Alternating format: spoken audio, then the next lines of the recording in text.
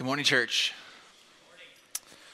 It's good to see you and be with you this morning as we continue on through our series from Garden to Glory. I did want to mention just off the bat at the beginning of the morning that this really cool image is not just something we found online, but it's something that Courtney Villarreal made for us. And so it's a pretty sweet image. And anytime we look professional or cool, it's because Courtney has designed it for us. And so thank you, Courtney. It's a wonderful image. Yeah, please. We're talking about the unfolding story of the Scriptures. And we said last week the Bible, it was 66 books written over several thousand years, but many human authors, but one divine author. And so because the Bible does have a single author in God, God did write it, we can trace a story from Genesis to Revelation. There are discernible themes, there are movements in the story.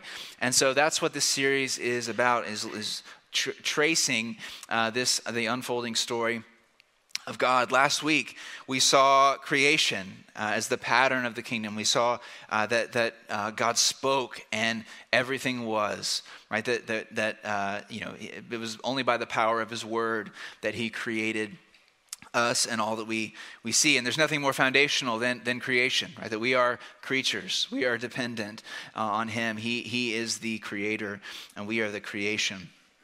And today, we move to the fall. Which is a sad part of the story, the fall of humanity, how we fell from our original state. Pastor Kevin mentioned a couple books last week, and I wanted to mention them again as well as add one. God's Big Picture by Vaughn Roberts. He really helped us to structure kind of the 8 sermons in this series and going through the whole Bible. And so that's been really helpful. According to Plan by Graham Goldsworthy. This is where Roberts gets a lot of his stuff from. The God Who Was There, D.A. Carson. Great book. Check that one out. And then the last one is Biblical Critical Theory by Chris Watkin. I wanted to add this one.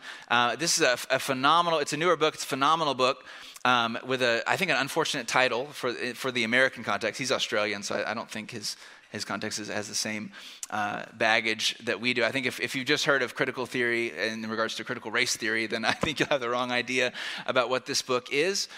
This book is just like Augustine's, magisterial, classic City of God, basically tells the story of the Bible and through the Bible critiques his modern Roman culture. Chris Watkin in this book tries to do the same thing. He tells the story of the Scripture, and he lets the Bible's story critique our late modern Western culture, our current culture. And so it's a really great book. A lot of how I'm thinking about this passage today, it comes from him, and so I'll reference him. But I did want to mention it up front, so it's not. I'm not plagiarizing him. I'm really persuaded by how he talks about this. And so great book, check it out. If you're not a reader, it's probably a little thick for you, but if you like philosophy, if you're at all interested in that, then I know you'd enjoy it. We're going to talk about 3 things today, 3 movements in the sermon, 3 questions. Where did we fall from? First.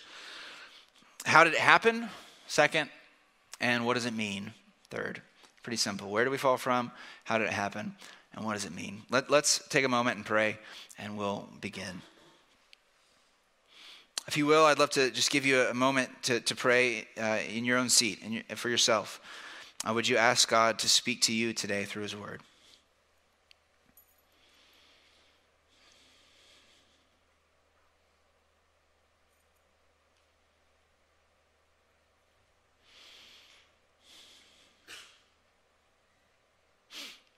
Would you pray also for your neighbor, the person beside you, people around you? Would you ask God to speak also to them?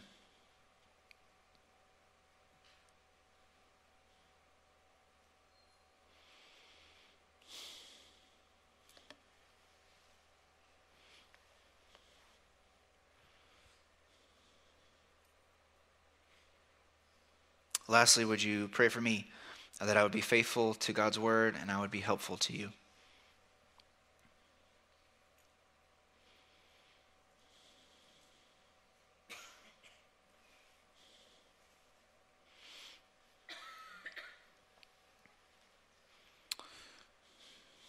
Father, you know that we need you. You know that we come here and we're so distracted in so many ways. But there's only one thing that's necessary. We really only need one thing, and we need you. We need your presence. We need your spirit. We need your word. We need your truth. And so would you please come and would you speak to us? Whatever barriers we have in our hearts that we know are there or that we don't know are there, to truly understanding your word, to truly hearing and submitting to you, would you break those down, and would we be able to hear what you're saying? We ask this in the name of Jesus. Amen. Number one, where do we fall from? Where do we fall from? If I told you that I fell off of a curb out in the parking lot, you might say, okay, are you okay? You know, it's unfortunate that happened. But if I said I fell off of a 4-story building the other day, you might have some more questions about that, right? That was a little more significant of a fall. And so I think when you talk about the fall, you have to say, where did we fall from? How high was it? What did we fall off of? To know the extent of it. And so it's important that we look at where we did fall from, where we came from. And Genesis 1, verse 26, it says this, Then God said, let us make man in our image, according to our likeness. They will rule the fish of the sea, the birds of the sky, the livestock, the whole earth, and the creatures that crawl on the earth. So God created man, verse 27, in his own image. He created him in the image of God. He created them male and female. This verse says, right, we are created in the image of God. We're created in the image of the Creator. And modern people, I think, say two things simultaneously. Right? They say two things simultaneously. They say one, that we are like gods, right? That we are gods. That hey, you can choose your own destiny. Right, you can choose. You determine your lot in life. You can, by your choice, you can choose your goals, your gender, your identity. You can choose. You can make all the choices yourself, and you can be whoever you want to be. It's only your sovereign choice that matters. Right, you are God. Say, and also at the same time, right? These actually you hold this at the same time. The modern people also say, you're just a mishmash of your biological drives, of your desires, of the genes that have come down to you from your ancestors, and that's all you are. You're a mix of all the desires that you have to propagate the species. Right? You are an animal. You're God. You're just an animal. Right? And both of these are distortions. They're both distortions of the biblical truth.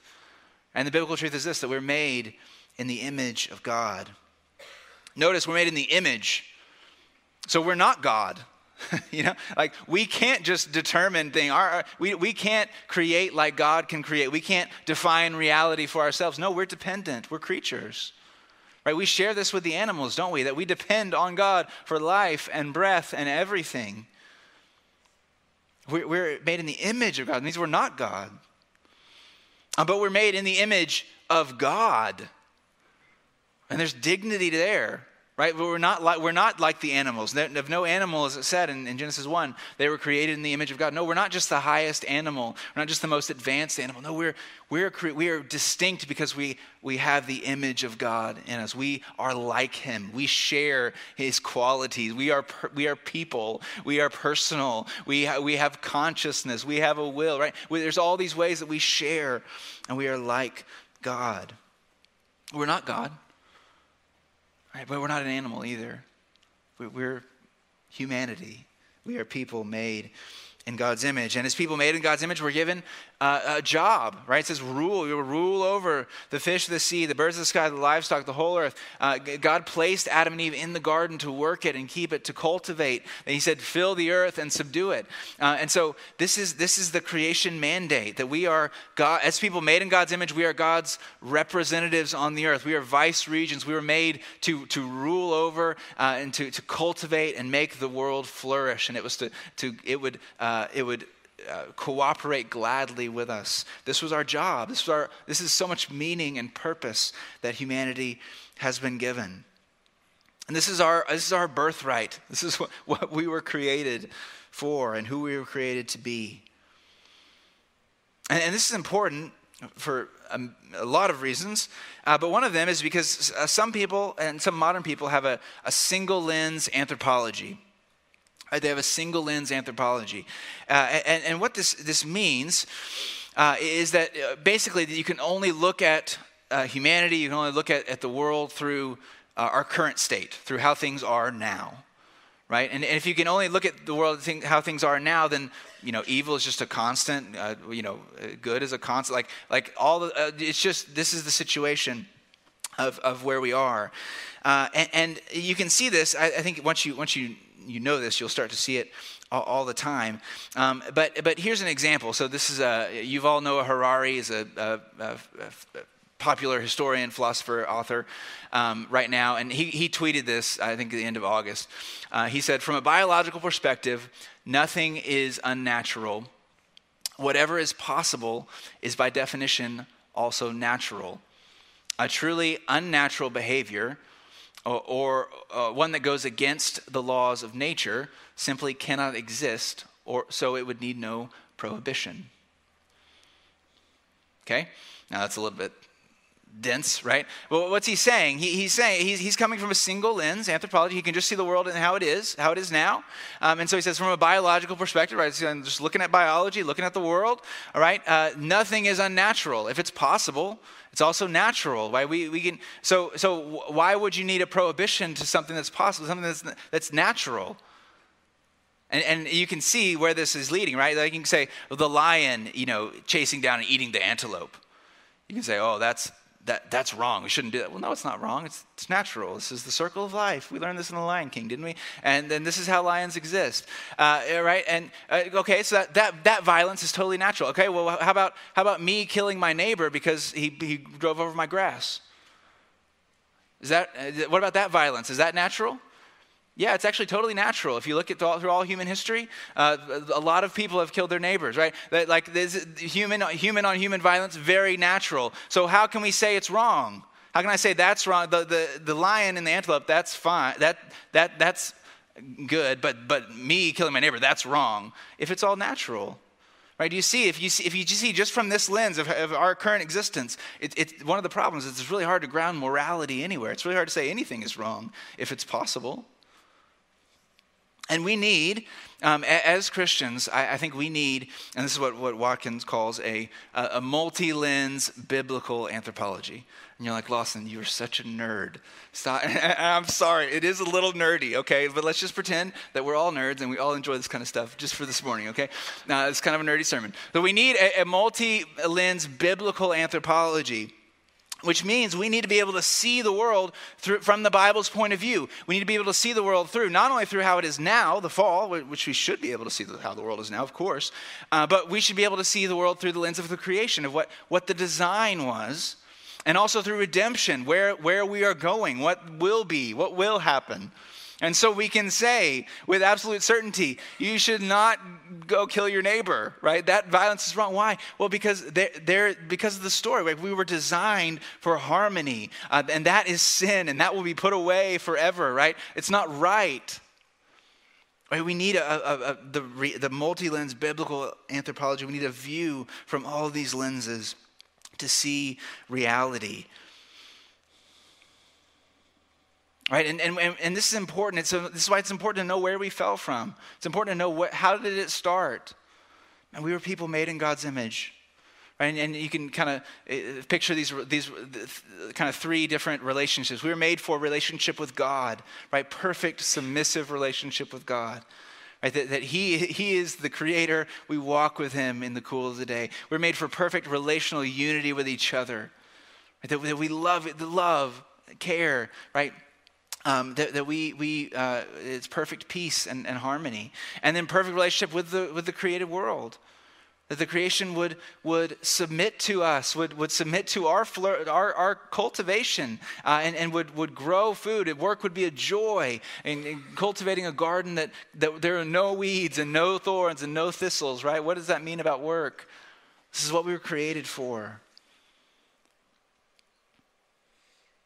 And I think one of the verse that just sort of summarizes this is at the end of Genesis 2:25. Both the man and his wife were naked, yet felt no shame. Right? And if you just think about that for a moment, we don't know what that is like.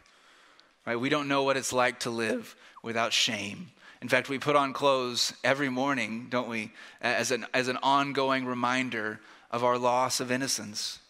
Right? We can't go back to how it was. Right? Instead, we have to hide. We have to cover. But this is where Adam and Eve were, right? They lived in a perfect place. They lived in perfect relationship with God, perfect relationship with each other, naked and no shame, perfectly transparent, wholehearted. This was wonderful. And so where do we fall from? We fell from a great height. A great height. Number 2, how did it happen? How did it happen? Well, God gives the man and his wife one prohibition. All right, one prohibition in Genesis 2:15. The Lord God took the man, placed him in the Garden of Eden to work it and watch over it. And the Lord God commanded the man, you are free to eat from any tree of the garden, but you must not eat from the tree of the knowledge of good and evil, for on the day you eat from it, you will certainly die. Right, they're put in this perfect environment. They're allowed everything. You can eat every tree, but there's only one you can't eat. You know, I think of you had one job. You know, it's like you had one rule. This is one prohibition, and this sets up chapter 3. Chapter 3, verse 1. Now the serpent was the most cunning of all the wild animals that the Lord God had made. He said to the woman, "Did God really say you can't eat from any tree in the garden?" Now, as we get into this, there's so many curiosities. So many questions. This story leaves, I think, more questions, than answers. As far as just what we would like to know, like why is there a tree in the first place? Why is there a talking snake? Why isn't Eve surprised that there's a talking snake? And by the way, I think it's because they were talking, just like Narnia, there were talking animals in the garden. I think there will be talking animals on the new earth. And before you write me off, think about Balaam. Okay. That's what I'm trying. Okay, I was trying not to do that though. The rabbit trails, but that's easy to do, isn't it? In this story, it's like, well, what about this? What about this? What about this? What about? And so I just want to remind us, we have what we need, right? God has given us what we need in the scriptures and in this story and the story of the fall. And so let's try to stay on track here. And I'm mainly the one who needs to stay on track.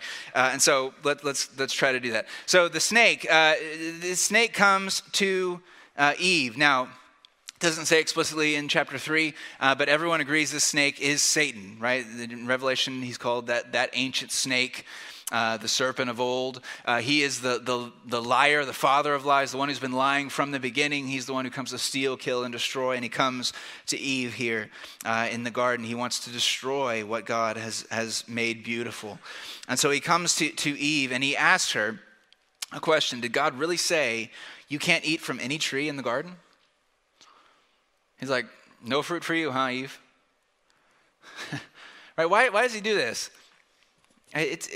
He knows what God has actually said, and this isn't even close to what God has actually said. What's he doing? He's putting a seed of doubt in her mind, isn't he, about God's motives, about, oh, he won't let you eat any fruit, huh?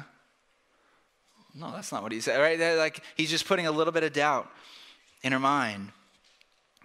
Verse 2, the woman said to the serpent, we may eat the fruit from the trees in the garden, but about the fruit of the tree in the middle of the garden, God said, you must not eat it or touch it, or you will die. Right, so she corrects him. She says, no, that's not what he said.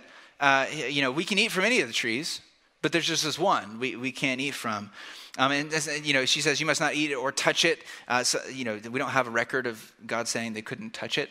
And some people make a lot of that, like this is the human propensity to add to God's law. And I think there might be something to that. But I think overall, Eve gets it right. She corrects him, right? She corrects him, no, we can eat of any tree, but we can't eat of this one tree or we'll die. That's what God said. And then Satan comes out, guns blazing. No, you will certainly not die, the serpent said to the woman. In fact, God knows that when you eat it, Your eyes will be open. You'll be like God, knowing good and evil. He directly now contradicts God. No, God's lying. God's lying to you when he says that. You won't die if you eat this. In fact, you know why he's not letting you have this fruit? Because he knows you'll be like him, knowing good and evil. Right? Which there's like a little bit of truth to that. It's kind of a half-truth. They would know good and evil. Or this was the tree of the knowledge of good and evil, right? They would know it, but not in a way that they would be a rival to God. They wouldn't have the power. They wouldn't have God's power. It was not like God's holding out on them, not letting them rise to be divine. No. He's hiding. He's not giving them to this. He's not giving them this knowledge for their own good. And they would know evil by experiencing it, where they had only known good before. Verse 6, the woman saw the tree was good for food and delightful to look at, and that it was desirable for obtaining wisdom. So she took some of its fruit and ate it. She also gave some to her husband who was with her, and he ate it. Then the eyes of both were opened. They knew that they were naked, so they sewed fig leaves together and made coverings for themselves. All right, she takes the fruit. She sees it. She takes it. She eats. She gives to her husband who's with her. He eats. And the rest is history. Right? They chose to rebel against God. And this, I think, is the core of human sin. Right? I think the core of human sin is human autonomy. It's trying to be a law to ourselves, trying to be independent, act independently from our Creator, from God, and from His Word that He's told us. I think that's the cunning brilliance of Satan here. What does he do? Right? He ends up, he gets Eve and puts her in the judge's seat, right? The throne. Right? He says, he gets her through his questioning, through this line of thinking, he gets her doubting God, and then he gets her to evaluate God's command. Do you see? If you can look at God's command and say, that's unreasonable, I'm not going to follow that. Then who is your God? Your own reason. You're saying reason is the highest authority. If God says something that's not according to reason, that I understand, then I don't have to do it, right? You're putting yourself in the seat of God. And this is what the serpent does. Before this time, Eve had always submitted to God's word. God's word had been her authority. She had said, God has said this, so it's good. That's what I'm going to do. Now she says, okay, well, I'll evaluate. He said this, but then, and you look at the details, the woman saw the tree was good for food. She says, okay, well, let me evaluate. Well, the tree does look good. You know, it's a delicious looking tree, which it always had been, by the way, but she hasn't ever been in the place where she had never put herself in the judgment seat of human autonomy, say, I can act on my own authority here and decide what is right or what is wrong. She said, it's good for food. It's delightful to look at. It's desirable for obtaining wisdom. You know, I think it might be good for me to know the knowledge of good and evil. And I think I can decide that. And so she acts outside of God's word.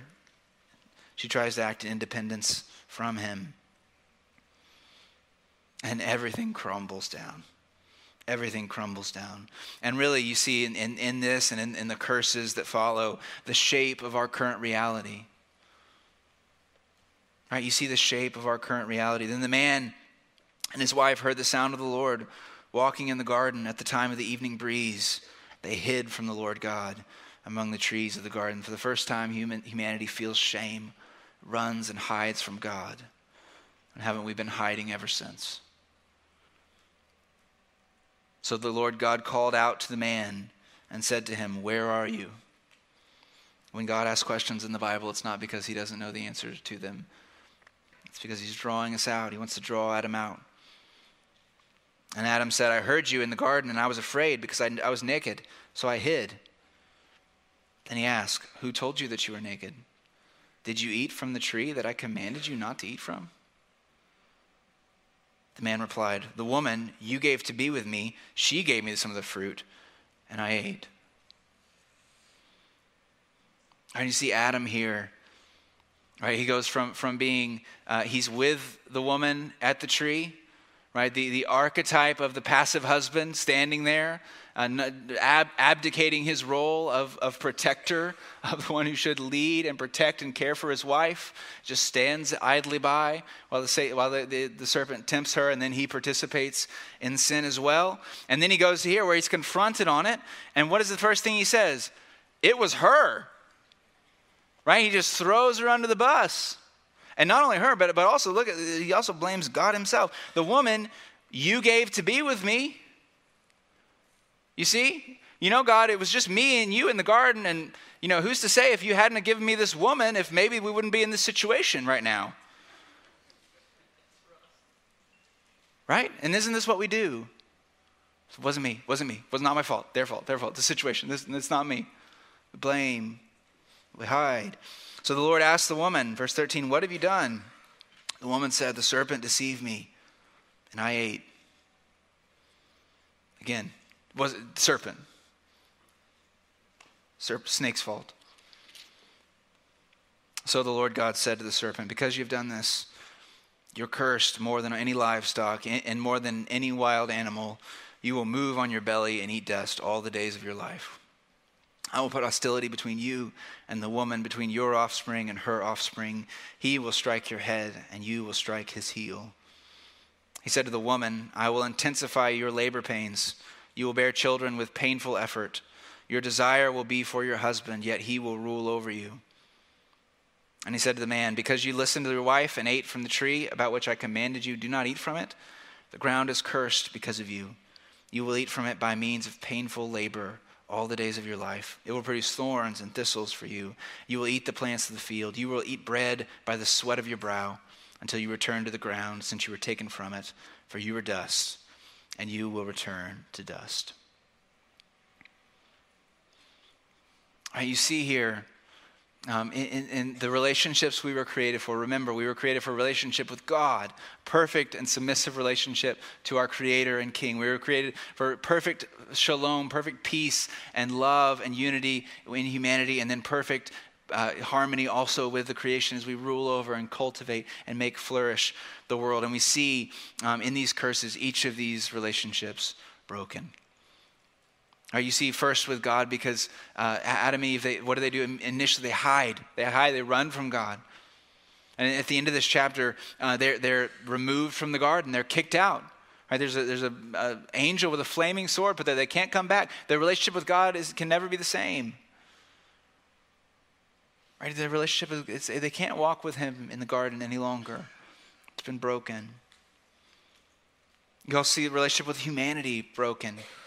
Right? They were naked and without shame, and they went from that to blaming each other, right? Throwing each other under the bus, to hiding, being filled with shame. You see in the curse of the woman that your desire will be for your husband. He will rule over. There will be power struggles, right? In marriage, that there will be power, people trying to rule over each other. There's always will be conflict there.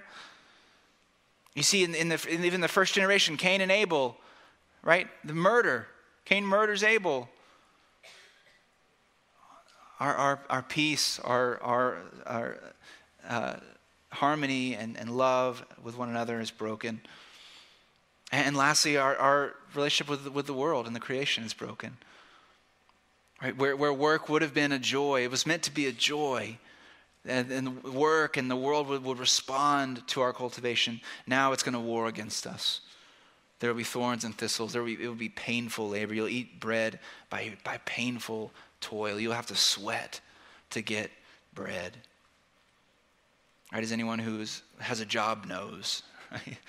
Work. There's so much futility in work, isn't there? There's so much that wars against you. And so our relationship with creation itself is broken. If we go back to the framework from Von Roberts, the kingdom of God is God's people. We saw this last week, in God's place, under God's rule and blessing. Again, the creation, God's people, Adam and Eve. God's place was the Garden of Eden, and then under God's rule and blessing was perfect fellowship, stewarding the earth. In the fall, we see the undoing of all of these things. Right? God's people are now banished, right? Banished, kicked out. God's place, the Garden of Eden, is now unapproachable. They can't come back. They can't be there. Right? They're gone. They're kicked out. Right? And then instead of perfect fellowship, instead of stewarding the earth, there's disobedience and a curse. This is the fall. We fell from a great height and we fell very far, didn't we?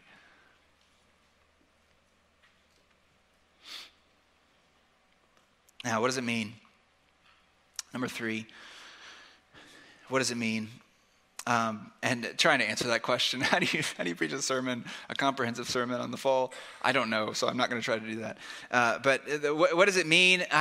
Some of the things that it means. Well, the whole Bible tells the results of sin, doesn't it? Tells the results of the fall, traces out how sin entered the world and what it did. Even just in these kind of next few chapters of Genesis, Cain murdering Abel, the flood, Noah's flood, right? The sin of mankind increased on the earth to the point where God said, I gotta destroy all of these people except Noah. You got the Tower of Babel, right? Where human sin, again, human pride is on display. And so the rest of the Bible traces out the effects of sin in the world. But it also, and the whole Bible also traces out the remedy to this fall. Right? Because this is why, this is the inciting event. This is why the drama of redemption had to happen, because we did fall. Because we have sinned, and we've all sinned and fallen short of the glory of God. What's the remedy to that? And this is the story of the Scripture, and this is one of the threads that we will follow throughout the story of the Bible. But it starts even in this passage, even in the curse. So in the part of the curse to the serpent, in Genesis 3, verse 15, it says, I will put hostility between you and the woman, between your offspring and her offspring. Okay, so he says, he's talking to the snake, there's going to be hostility between you and the woman, your offspring, her offspring. Now, there's actually grace already here, because Eve, this is telling Eve, you're not going to die immediately, right? Yes, death has entered the world. Yes, you were made from the dust, and you weren't supposed to go back to the dust, but now you will. Now you will die, and your body will crumble back to dust. But life, that's not happen right now, right? Life will continue through your offspring. You will have an offspring. And then it says, he will strike, so some offspring of the woman will strike your head, snake, and you will strike his heel. What is this talking about? This is what theologians call the proto-evangelion, the first gospel, right? Because even here we see the seeds of Christ. Right, we see there would be someone, the New Testament talks about, there's Jesus Christ, born of woman, born under the law to redeem those who are under the law. There would be an offspring of the woman who would come and would crush the head of the snake. There would be someone who would come, and we know Jesus came to destroy the devil and his works. And he did. But it cost him. He will strike his heel. What did it cost him? It cost him his life. Jesus came and he lived and he died and he rose from the dead to redeem us from the curse, right? From this curse, the curse of sin, the curse of the fall, the curse that we all live under and we're all born into. And what does it say? Isn't it amazing? What does it say about God and what he's like? That even in the first curse, the curse to the snake, even in that curse, he's saying, hang on. This is not the end. This is not the end. There is hope, even in punishment. And so we'll continue. This is the main thread of the Scriptures, how the Bible points to Jesus and talks about his redemption. And I want to talk about one more thing that this means. What does the fall mean? And what does it mean for us?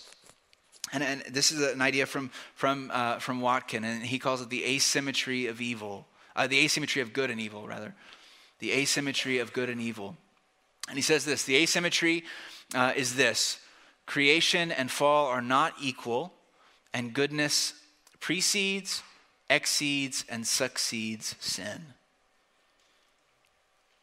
Okay? Creation and fall are not equal. Good and evil are not equal. I think we have this sometimes we can have this, just thought and this assumption in our heads that it's like yin and yang. It's like good and evil, these battling forces, that kind of go at it in the world. And we can even think of that God and Satan. They're kind of equals. They're fighting against each other. But this is not true, right? This is not true. Good is original, right? Good is lasting. Evil is simply a distortion, right? Evil can only twist what is good. Evil can't generate its own ideas, its own matter. No, it can only twist what's good. It's a distortion. We see this even in the story in the Genesis 3. We see the created world. It's a gift to us, isn't it? It's good. It's a wonderful. It's beautiful. God creates. It's good. He creates the trees. It's good. Creates the creatures. It's good. And it's broken by sin. Right? The creation was subjected to decay. And we see that. We see in so many ways that the creation is not what it should be. But can't we see the echoes of what it can be, what it once was, what it will be someday? There's still glory there. Right? And so though the good was twisted, it was distorted, it's not lost. It's still good. It's still a gift. And we see it in the image of God, right? The Imago Dei. This is our given identity. God gave us this identity, who we are. We are made in God's image. And by sin, that was broken, wasn't it? That was broken. There's so many people who don't even know who they are. They don't even know their identity, that they're made in the image of God. They're the worth and dignity that they have. We try to find identity in so many things outside of God. That just kills us, doesn't it? But that image was not lost. Though it's broken, we're still made. Each of us are still made in the image of God. The good is original, and then it's broken, but it's not lost. What about our purpose? To have dominion, cultivate, fill the earth. This was our gift, our given purpose of humanity. And by sin, it was broken, wasn't it? Right, we'll try to cultivate now, and the world will war against us. We'll try to fill the earth and subdue it, fill the earth, and we'll have kids, and that will not just be joy, that will be great pain. But our creation mandate, our creation purpose still exists, doesn't it? We are still to fill the earth. We're still to cultivate the world. And so though it's broken, right, this good purpose, it's still there. It's still there. The good is original. The evil is a distortion. And if you go back to the single lens versus the multi-lens view, if you look through only a single lens, if you only look through now and how we are now, it's very easy, and this is easy for us even as Christians to do this, isn't it? It's very easy for us to fall into the darkness. Right, to be overwhelmed by the darkness. If we look in ourselves and the sin in ourselves for too long, what are we likely to be? Overwhelmed, aren't we, by darkness? If it's so easy to be overwhelmed by the sin and the evil that other people have done to us. It's so easy to be overwhelmed by evil and sin in the world, injustice in the world. If we just look at now, as how it is now, it's hard to be optimistic, isn't it? It's easy to be overwhelmed by the darkness. But if we look from the Bible's point of view, right, if we look through the multi-lens, if we look through the lens of creation, fall, of redemption, then we see that evil, that death, that sin, that pain is only a blip on the timeline of humanity. It's a distortion. It's a passing shadow. It's not what we were created for. It's not where we will be forever. Perhaps our novelists and our poets have said it best. Frederick Buechner said this: "What's lost is nothing to what's found, and all the death that ever was set next to life would scarcely fill a cup." See, death is not bigger than life.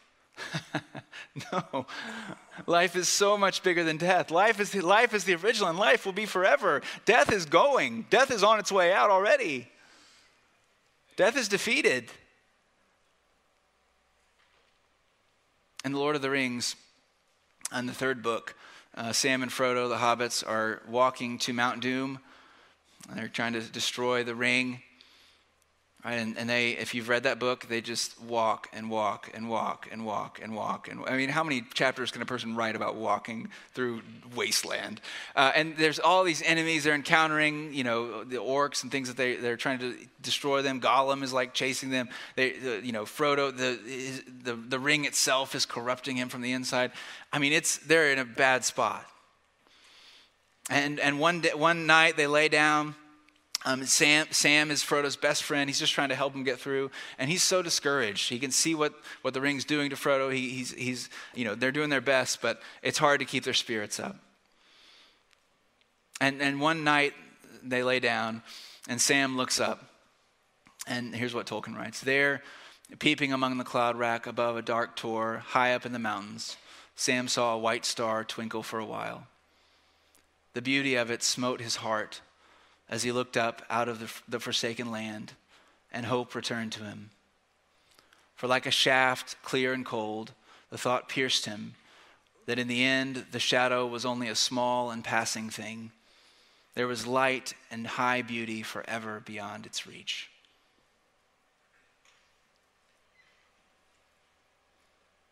Do you see, isn't this what the scripture says? Isn't this what we know? Brother, sister, I don't know what darkness you're in. I don't know what shadow. I don't know what situation. I don't know where you are that you can't see. You can't see the end. You feel like you're trapped. Oh, look up. There's light and high beauty forever beyond the reach of the shadow. All this darkness is a small and passing thing. Right? Evil can't touch it. Evil can't touch good. It doesn't hold a candle to goodness. And hold on. You can hold on. Like Paul said, the sufferings of this present time are not worth comparing with the glory that will be revealed to us. They don't compare. They're not the same size. Oh no. There are far better things ahead than what we leave behind.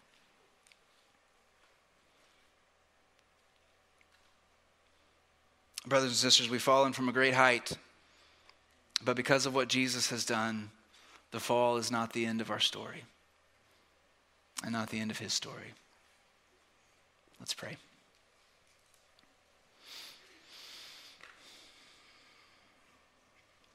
I want to give you a moment just to respond to the Lord yourself. What's he bringing up in your heart?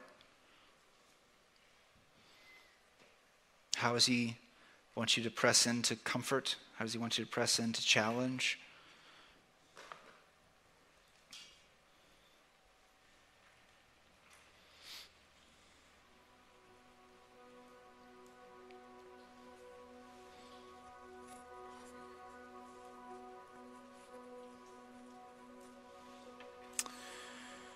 Father, we thank you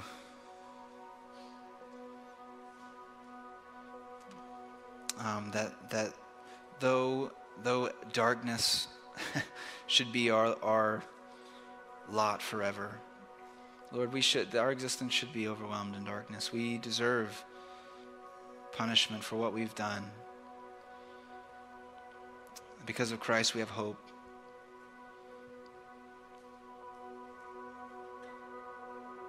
I thank you that you've shown us what's true and what's good, and thank you that you've invited us into your story, Lord. Or where we want to act independently of you, Lord, don't let us. Bring us back. We want to submit to you and all you have for us. Father, for the person in here who doesn't have hope, who's just on the brink and So life is just too much. I pray that you would pour your love into their hearts. They would see that Jesus came for them, loves them. That you're inviting them to know you.